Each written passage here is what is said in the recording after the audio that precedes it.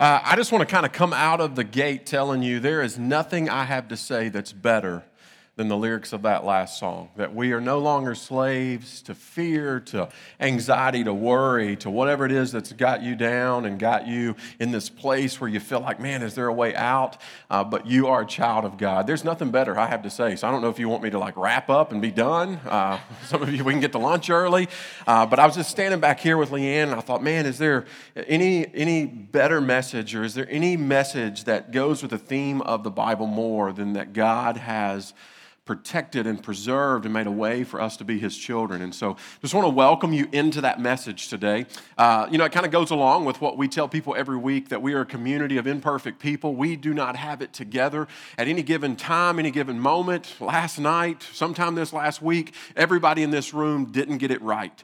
And that's okay. We believe that God is authoring a story for us. And so, kind of the second part of that is we're a community of imperfect people, but we are loved by and we serve a perfect God. And so we're journeying together. And so I just want to welcome you to the journey today here at Well House. If you haven't been with us, that's okay as well. We are in a series called Pray Like This, and we're about halfway there. We've kind of covered the first part of this prayer, and with that, we have given you a guide through Psalms, because a lot of Psalms is a collection of poetry, but it's also a collection of prayers, and hopefully you're finding some language as you work through Psalms that has kind of been good for you, been useful for you in your personal prayer life. So week 4, that starts today. Those cards are out there. Week 3, we kind of blew it. We didn't get week 3 cards out. So if you want week 3, if you want to kind of catch up and you weren't on social media, you can go outside to Next Steps and get those. But take these home with you.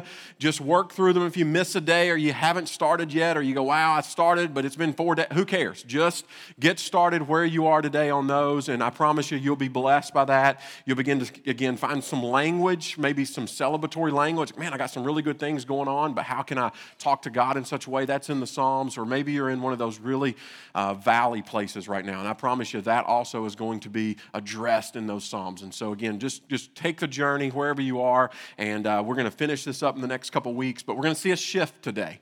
And so I'm going to pray for us, and then we're going to start into part 4 of this. Father, today will you use this moment in time to impart on us from an ancient prayer, an ancient text, something that is as fresh as the day it was said. God, would you do something timeless? Would you do something that would shape the rest of our time, not just on earth, but the rest of our time in eternity, by what it is that you will say and impart to us through this prayer of Jesus? God, I pray that you use me, or you get me out of the way if there's something that would come out that is not of you, that God, that those things would just fall to the ground. But the things that are from you, that God, those things would take root, that they would begin to challenge us. They would begin to cause curiosities and questions that lead us to you. Father, that they deepen our relationship, they deepen our trust in you. So, Father, just be with us today, and again, do what it is that you do through your Spirit, through your power, and that is you shape, you transform, you restore us. We pray this through your Son's name. Amen. Growing up, especially in my preteen years, my favorite, and I'm talking like 4th, 5th, 6th grade, my favorite day of the week was Sunday. Now, it had nothing to do with church. I wasn't that spiritual as a 5th grader. I wasn't that spiritual as a college student. But I loved Sunday because Sunday meant that after church, I got to go home with a guy named Adam. And Adam and I were best friends. We had played together Little League and all kind of growing up together. We had just become family. And what I loved about going to Adam's house was that we would go to his grandmother's house. And some of you do this. Sunday, if I were to ask some of you, hey, you want to go to lunch today? You'd go, no, it's family stuff, right? In Adam's family, it was always family stuff. We never ate out. We'd always go to his grandmother's. I didn't have family that lived close. And when I talk about family, I didn't have like cousins. At the time, we were living in this little place called Summertown, Tennessee. I don't know if you know where that's at. If you do know where that's at, I don't know why you know where that's at. But we lived in this little place called Summertown, Tennessee. The nearest relative that I had outside of my immediate family was 6-7 hours away. And so I didn't get to spend a lot of time with my cousins and extended family and all the things that kind of go with that. But Adam's family, everybody that he knew or knew him or somehow was in the family tree lived right there. And so we would go over to grandmother's house, and there would be family and cousins and all of this. So his family, by default, because I would go over there week after week after week after week, became my family. And so we had this sense of community that went with Sunday afternoon gathering, large family, lots of cousins. Now, the great thing about Sunday, you're going, okay, big deal, like it's just family dinner. No. We would bring a change of clothing, mostly because my mom wouldn't let me wear what I would need to wear for the afternoon to church. That was back in the day when church clothes really mattered, right? And you weren't getting to heaven unless you had a certain, dress look to you. And so I would have that Sunday dress look to me, which I obviously did not keep as I grew older. But anyway, I don't want to get lost in this. So sometimes we wouldn't even wait until we got to the house to change. We would change on the way. Because the minute the car got put into park, we would hit the grass or the gravel, wherever we could park, and we would head straight to the diamond. Or we would head straight to the gridiron, depending on what season. Now, what you need to know about Adam's family, because of lots of cousins, every new season, so if it was baseball season or football season, we would host a draft. Yes, we were drafting family members, and you would keep that team throughout the course of the entire season, and we would run congruently with whatever the season, if it was NFL season or Major League Baseball season, we would run that entire season week after week. We would make trades around the dinner table. I will trade you Cousin John for, and it was like, hold up, and there's all this tension at times that went around a trade, and, I would trade you this for, next week's fried chicken piece, and, and it was like this, but we would keep records, and we'd award a trophy. It was a major, major deal. But before the on-field battles would take place, there was something, looking back, there was something even greater that took place. We would gather for Sunday dinner around this massive table, and there were other tables, there were tables set up all over the house, and we would share in grandmother's cooking. Her name was Esteline, and we would share in her cooking. And what I remember as I went back through my memory lane this last week especially, and even today, I can remember two things. I remember goulash. Anybody even know what goulash is? Who's had goulash? Look at you Southern people. Goulash is one of those things, I think you opened up the cabinet or somebody opened up the cabinet and went, well, we got that, and that. Let's just put it in a tub and see what happens, right? And so we would have goulash and we would have fresh bread. And I can still smell that bread. Her bread is like no other bread I've ever tasted. It was just kind of a sourdough white bread, but it was so good. The aroma would spread through the entire house. Now, I also need to tell you this. I don't know, looking back too, I think Miss Esteline was like a magician of some sort, because this spread was enormous and it was massive, but yet she went to church. And I'm like, hold up, how did you go to church, get back home? It still blows my mind to know how she did all this. But I got to asking about her bread, and what made her bread so great was the skillet or the pan that it was cooked in. It was an old cast iron pan, and the yeast would rise and it would come out over the top, and then she would slice this up and divvy it out, and everybody would go for the bread. It was so, so good. And like I said, it was one of the best memories I have growing up. But coupled with that memory is the memory that the bread didn't always stay good. Adam and I got sent over there on like a Tuesday afternoon, I remember. And we were after school care, grandmother's house. And so she said, hey, boys, you want a sandwich? And we're like, she goes, well, I've got some bread left over from Sunday. And so we were like, yes, all in. So she made these sandwiches. We pulled up to kind of this little bar area because the whole family wasn't there. We pulled up to this little bar area, and I remember taking this sandwich that I thought was going to be the best part of my midweek, taking a bite, and there must have been a look of disappointment on my face. So she asked, she says, everything okay? And I said, are you sure this is Sunday bread? It was a little dry, a little crumbly, a little hard. And she said, yeah, it's left over from Sunday. She goes, I suppose that Sunday bread is only good for Sunday. I said, yeah, because it's not the same. And she said, well, maybe that's why Jesus prayed for daily bread.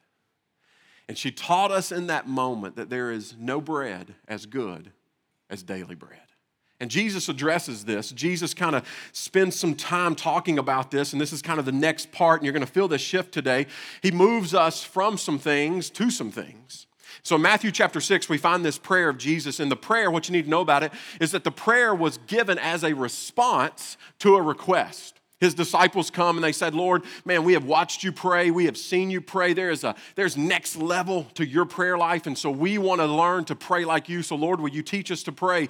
And so the answer to that request was this model prayer. It wasn't a magic prayer. It was just a model prayer where Jesus is going to unveil to them and to us that, hey, here are some really key components to incorporate into your prayer life.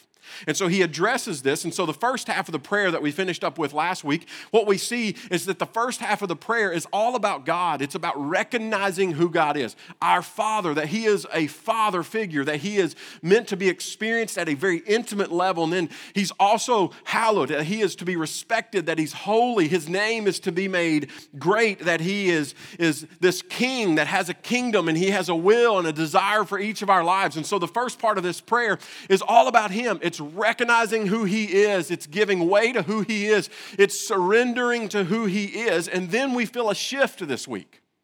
We're going to feel a shift where the shift focuses on us.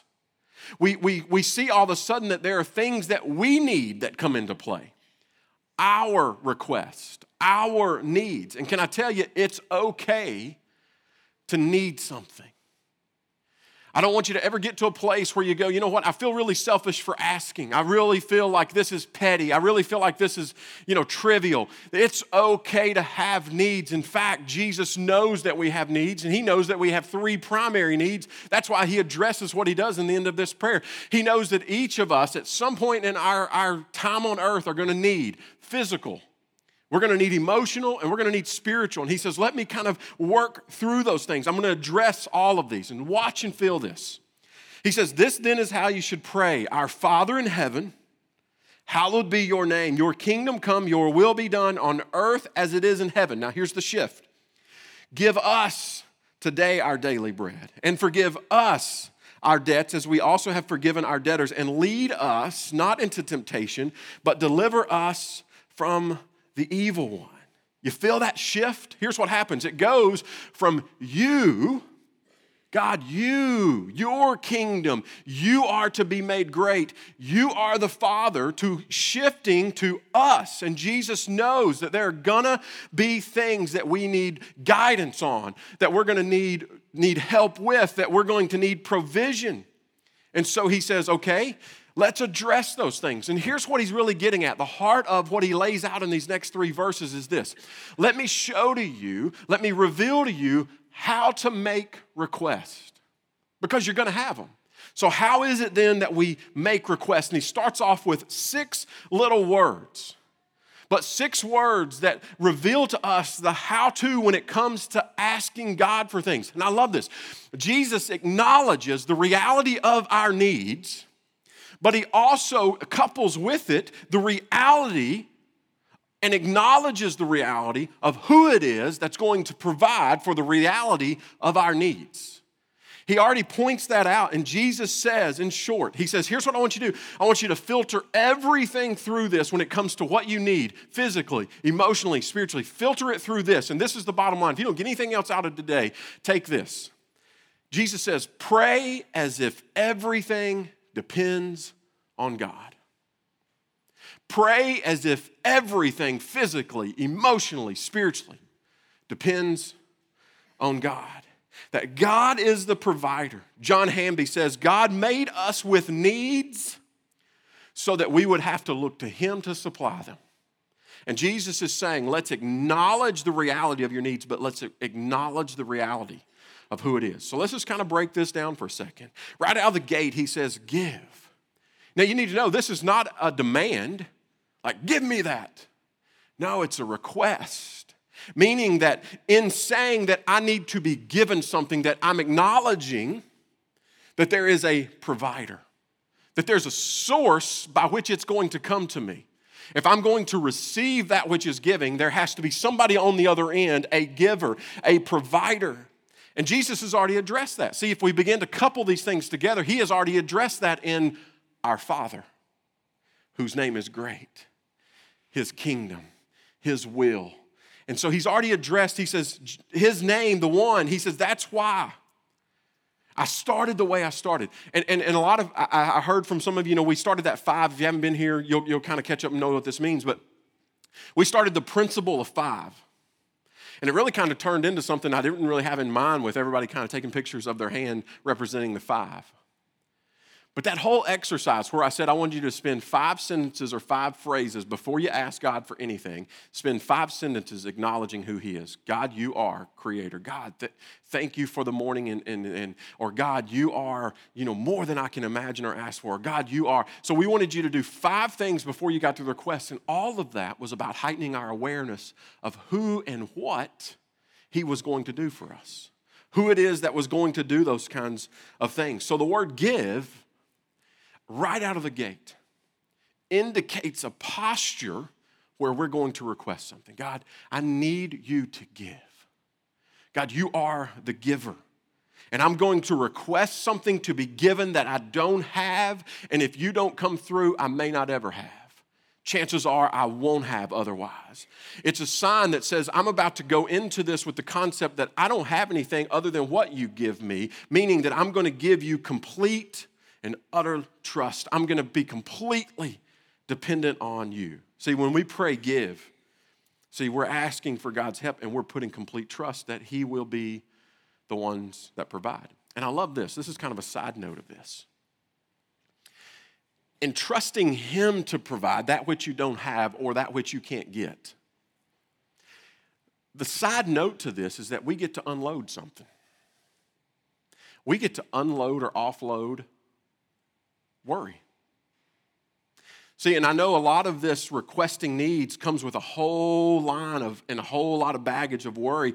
He says, I'm going to ask that when I say give me, acknowledging you are the provider, that I'm going to free myself of the worry that goes with getting. Guys, how often do we look at a situation in our lives? Maybe it's something physical, maybe it's something emotional, maybe it's something spiritual. Maybe it's the way a job's going. Maybe it's the fact that you're not having enough at the end of the month to seemingly make ends meet. Maybe there's a relationship that has really gone haywire. And you look at whatever situation, you fill in your own blank, and you end or you get to this place where you say something like this: how in the world am I going to get through this? And then what happens? Worry sets in. And we begin to go and grab, trying to get whatever we can to make sure that whatever need we have, that we are somehow piecing this together, and we're doing whatever it takes. We're pulling ourselves up by the bootstraps, right? And Jesus says, can we just put the pause on that? Can we acknowledge who it is that's going to give? And in doing so, can you just pause on getting?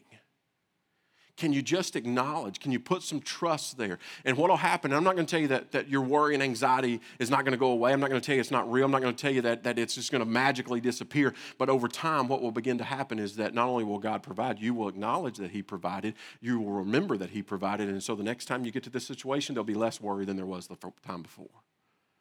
And that's how this begins to work and set in. Because the point is this: is that there are going to be things that come our way that is completely out of our control. And when that worry sets in, I believe that's where Satan does his best work on us.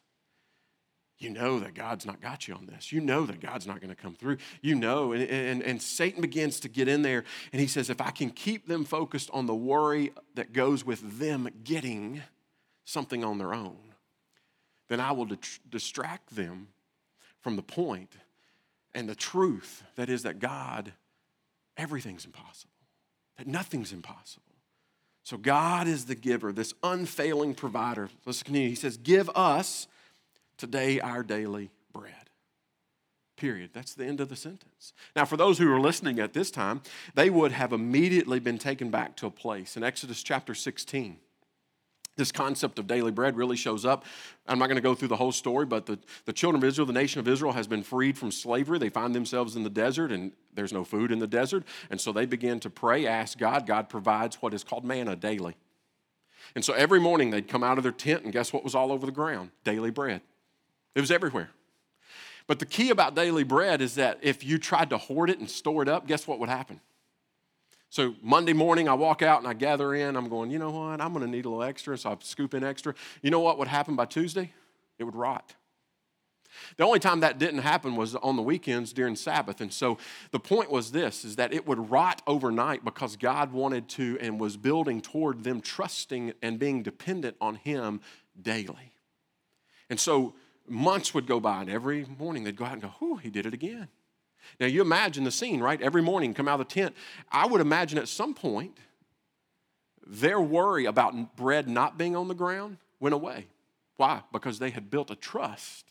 They had built that God was this daily provider, and he would provide the moment that they needed it, and he would provide exactly what they need. Now, let's just look inward for a second. Guys, this is really difficult for us, isn't it?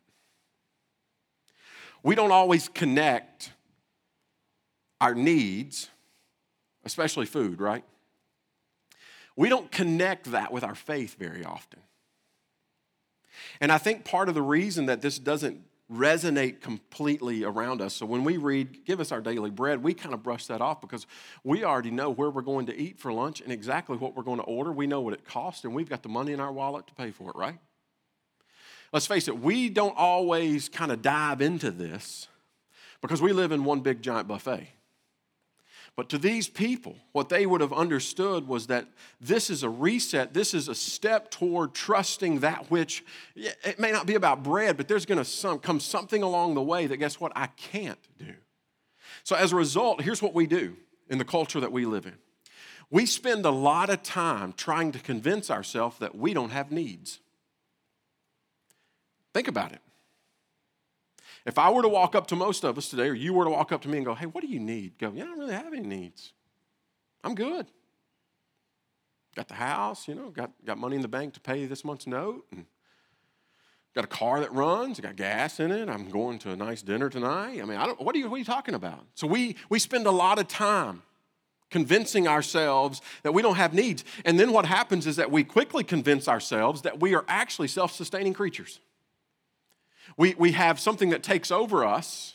There's a belief that comes with, you know what, I've done this to this point on my own. I'll continue to do it on my own. You know what, I've got this. I've got everything. I'm climbing the ladder. I've got everything. And so we convince ourselves that we are self-sustaining creatures until we get short of breath. I remember getting a call several years ago from a wife. And she told me, she says, I'm going to tell you his name, but she said, we've had to take him to the hospital. He was short of breath. So I rush over, and sure enough, I get there. He's hooked up. I said, what's going on? They said, well, he's had a massive heart attack. Now, this is a guy that needed for nothing. Millions of dollars stored away. Plenty of family, had everything that he could want, could travel the world in a minute. And I remember him looking at me and saying, I thought I was in control until today, until I was short of breath. And then he said, suddenly, I was reminded of who it is that gives me breath. See, Luke said in Acts, he reminds us of this, right? He says, he, talking about God, he himself gives everyone life and breath and everything else. And then he goes on just a couple verses later, and he says, for in him we live, and we move, and we have our being. See, in these moments, it may not be about bread. And it may not be about money in the bank to pay the house. And it may not be about a car that's dependable. But there are going to be moments in our lives where we will be reminded that we need something. And in these moments, what if we begin to build habits and we create rhythms and cultures where we are already in a rhythm of acknowledging and fully aware of who it is that gives us? What if it opens our eyes in the small things? That we begin to build something within our DNA and our relationship with God where our eyes begin opening before we fall short of breath, that God, you overdid yourself today. Man, you came through, and I'm so grateful. And I needed, and you provided, and all of these kinds of things. So the question I want to shift us to is this. It becomes not whether we need God, but how aware are we of our need for God? See, in this cultural shift that's taken place where we have convinced ourselves that we are self-sustaining creatures, we get in this place where we go, well, I mean, God's good. I really appreciate that forgiveness thing. Really looking forward to heaven. But I'm good right now, God. So it's this shift of going, I'm not sure I need you at the moment, to fully realizing an awareness of I do need. So there's a couple things that I believe that our daily bread prayers kind of does. First, I think it frees us from living like everything depends on us. And guys, let's be honest, that in and of itself is freeing. Knowing that, you know what, not everything depends on me. Because I know that there's some of us that carry this massive weight that everything in life depends on me. And if I don't do this, and if I don't come through, and again, I'm not freeing anybody from responsibility. What I'm saying, though, is what if we begin to get to this place where we realize that God is the one that's allowing this, and this, that's making this, and this possible? There's a relief that goes with that. And instead, I begin to create these rhythms and I create these habits that even in the small stuff, you know, the thing about bread is bread's a small thing. I think that's why he chooses that. He chooses this small thing that's going to end up representing something much larger. But bread in and of itself is a staple of life. Now, to us, it's a side note. It's an appetizer. It's something that's going to be thrown on the table in the middle, and we might eat it, we might not, depending on our diet. But to these people, it was survival. And what seems like a small things, Jesus is saying there are no small things. There are no little things. Even in basic needs, there's still a posture of dependence. And this part of the prayer is a reminder that even in the simple, small, trivial things, God is there, God is good, and God will be the one provide these things, that nothing is too small. I don't want us to get trapped into this place that we have this subconscious belief that we can only pray to God about the big things. Grandmother has cancer, or, you know, I've got a big trip going overseas, you know, the big things. No, God says, listen, what if you prayed like everything depended on me? And yeah, you may have the money to buy dinner, but what if you prayed in a way that you didn't?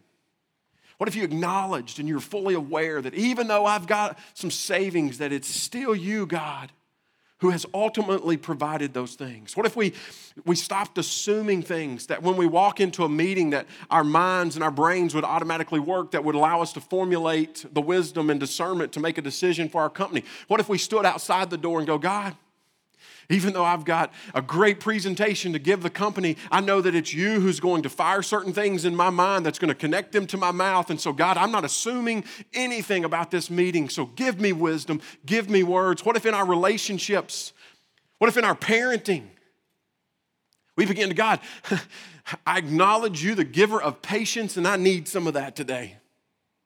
So God, can you give me, or God, I need you in the midst of my marriage. Even though my marriage is good right now, I know that you're the one who's made it good. So we take assumption off the table and all of these things. God, can you just give me courage?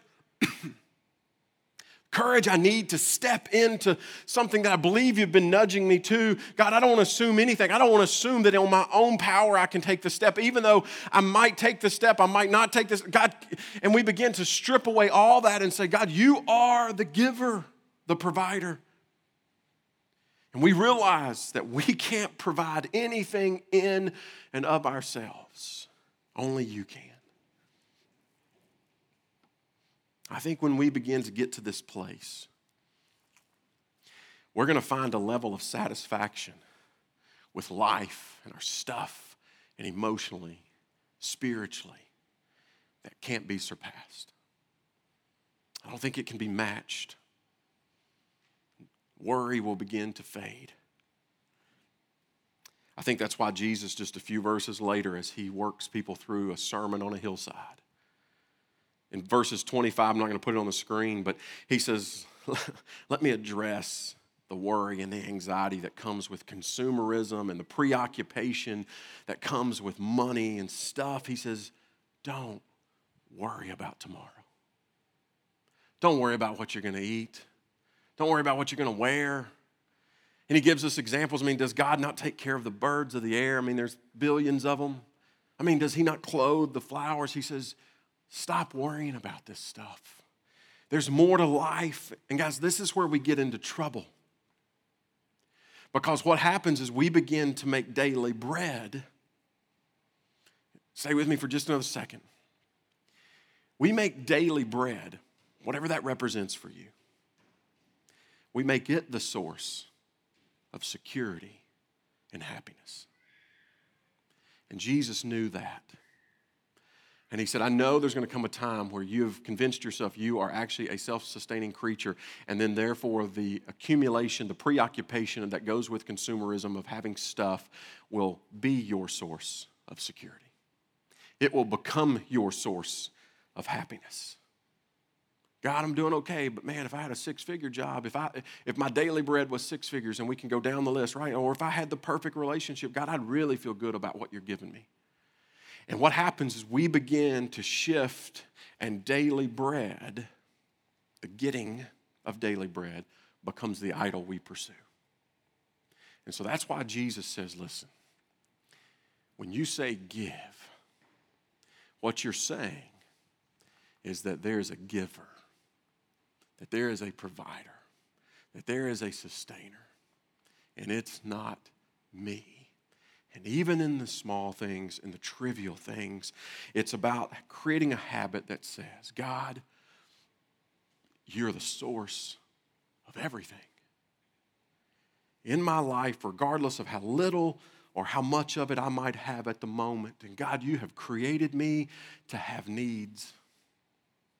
So help me fully, totally rely on you to meet those needs. And by the way, thank you for faithfully, daily doing it. And I believe that this will do wonders for us. We will live in a new joy, a complete joy. Not that there won't be rough moments and bad patches where happiness isn't at a premium, but there'll be a joy in knowing that God's got this. We're going to live and we're going to practice thankfulness. Our worries will begin to maybe not completely go away because that's just, again, part of life, but they'll begin to melt away when we consciously and regularly trust God in the small things and the big things and the needs, and we'll do it again tomorrow for tomorrow's needs. Give us today our daily bread. You guys stand with me as we land this morning. You know, as great as our need for daily bread, or whatever your daily bread represents today, as great as that need is, it's not our greatest need. Again, I think that's another deception that Satan gives us. He gets us to this place where we think that whatever we need over here physically, that is the all-consuming greatest need, and he monopolizes our time, our hearts, our minds with that. And what he does is he shifts us from realizing that, even as great a need that is, it's not my greatest need. Jesus knows there is something that we need greater than our daily needs even being met. It's an awakening to who he is and our need for him. It's his power, it's his presence, his majesty, his will, his kingdom, his forgiveness, his love, his redemption. It's him. I think that's why Jesus referred to himself, and he connects this in John chapter 6. He actually calls himself bread. Jesus refers to himself as the bread of life. In John 6, he says, I am the bread of life. Now, this is already after him saying that, ask for daily bread. And he says, whoever comes to me, I love this, will never go hungry. Oh, you may experience some physical hunger pains on earth, depending. But he says there'll be something deep inside of you. There'll be something that's deeply satisfied. He says you'll never go hungry, and whoever believes will never be thirsty. He connects our ultimate need to what we would understand and what we can identify with being a daily need. And so for you today, maybe your greatest need is just that. You may have this place where you're in life going, listen, I don't really have a lot of needs. I got a good job. I got all those things. Maybe for you today, it's experiencing life that comes through Jesus. Surrendering to him. Maybe there's still something inside of you that's nagging, and you go, as I think about it, I've kind of gone through the buffet of life, picking all kinds of things, trying to get this satisfaction that never seems to come. I fill my plate up at the buffet with the pursuit of happiness, the pursuit of job, relationship after relationship. And I keep getting back to this place. Can I give Jesus a try? Just see what happens when you begin to surrender your life to him. Maybe your next step this week is, again, just unclenching some things, letting go of some things. God, I can't control this anyway. And so I'm emotionally, I'm going to be fully aware in this moment. God, I'm just going to unclench. Even if it's something small, just let go and let God take control. Maybe for you, it's baptism. Maybe for you, it's seeking forgiveness. Maybe for you, it's saying, I need to experience the forgiving side of God. I've got a lot of baggage that comes with some things I've done. And man, I just don't know if God has any use for somebody like me. And maybe experiencing that. This loving Father, regaining trust and confidence. I just want you to know we'll pray for you in that process. Maybe for you it's connecting to community. It's feeling valued and loved, noticed in the context of community, and that's what Wellhouse is about. You know, we didn't seek to plant another church in Nashville because we thought Nashville needed another church. We tried to strip away some things and make it really about God and about people and connecting people to those things. But I pray whatever your next step is, that this next week is full of first steps and next steps. Our Father in heaven, hallowed be your name. Your kingdom come, your will be done on earth as it is in heaven. God, give us today our daily bread. Forgive us of our debts as we have also forgiven our debtors. Lead us not into temptation, but deliver us from the evil.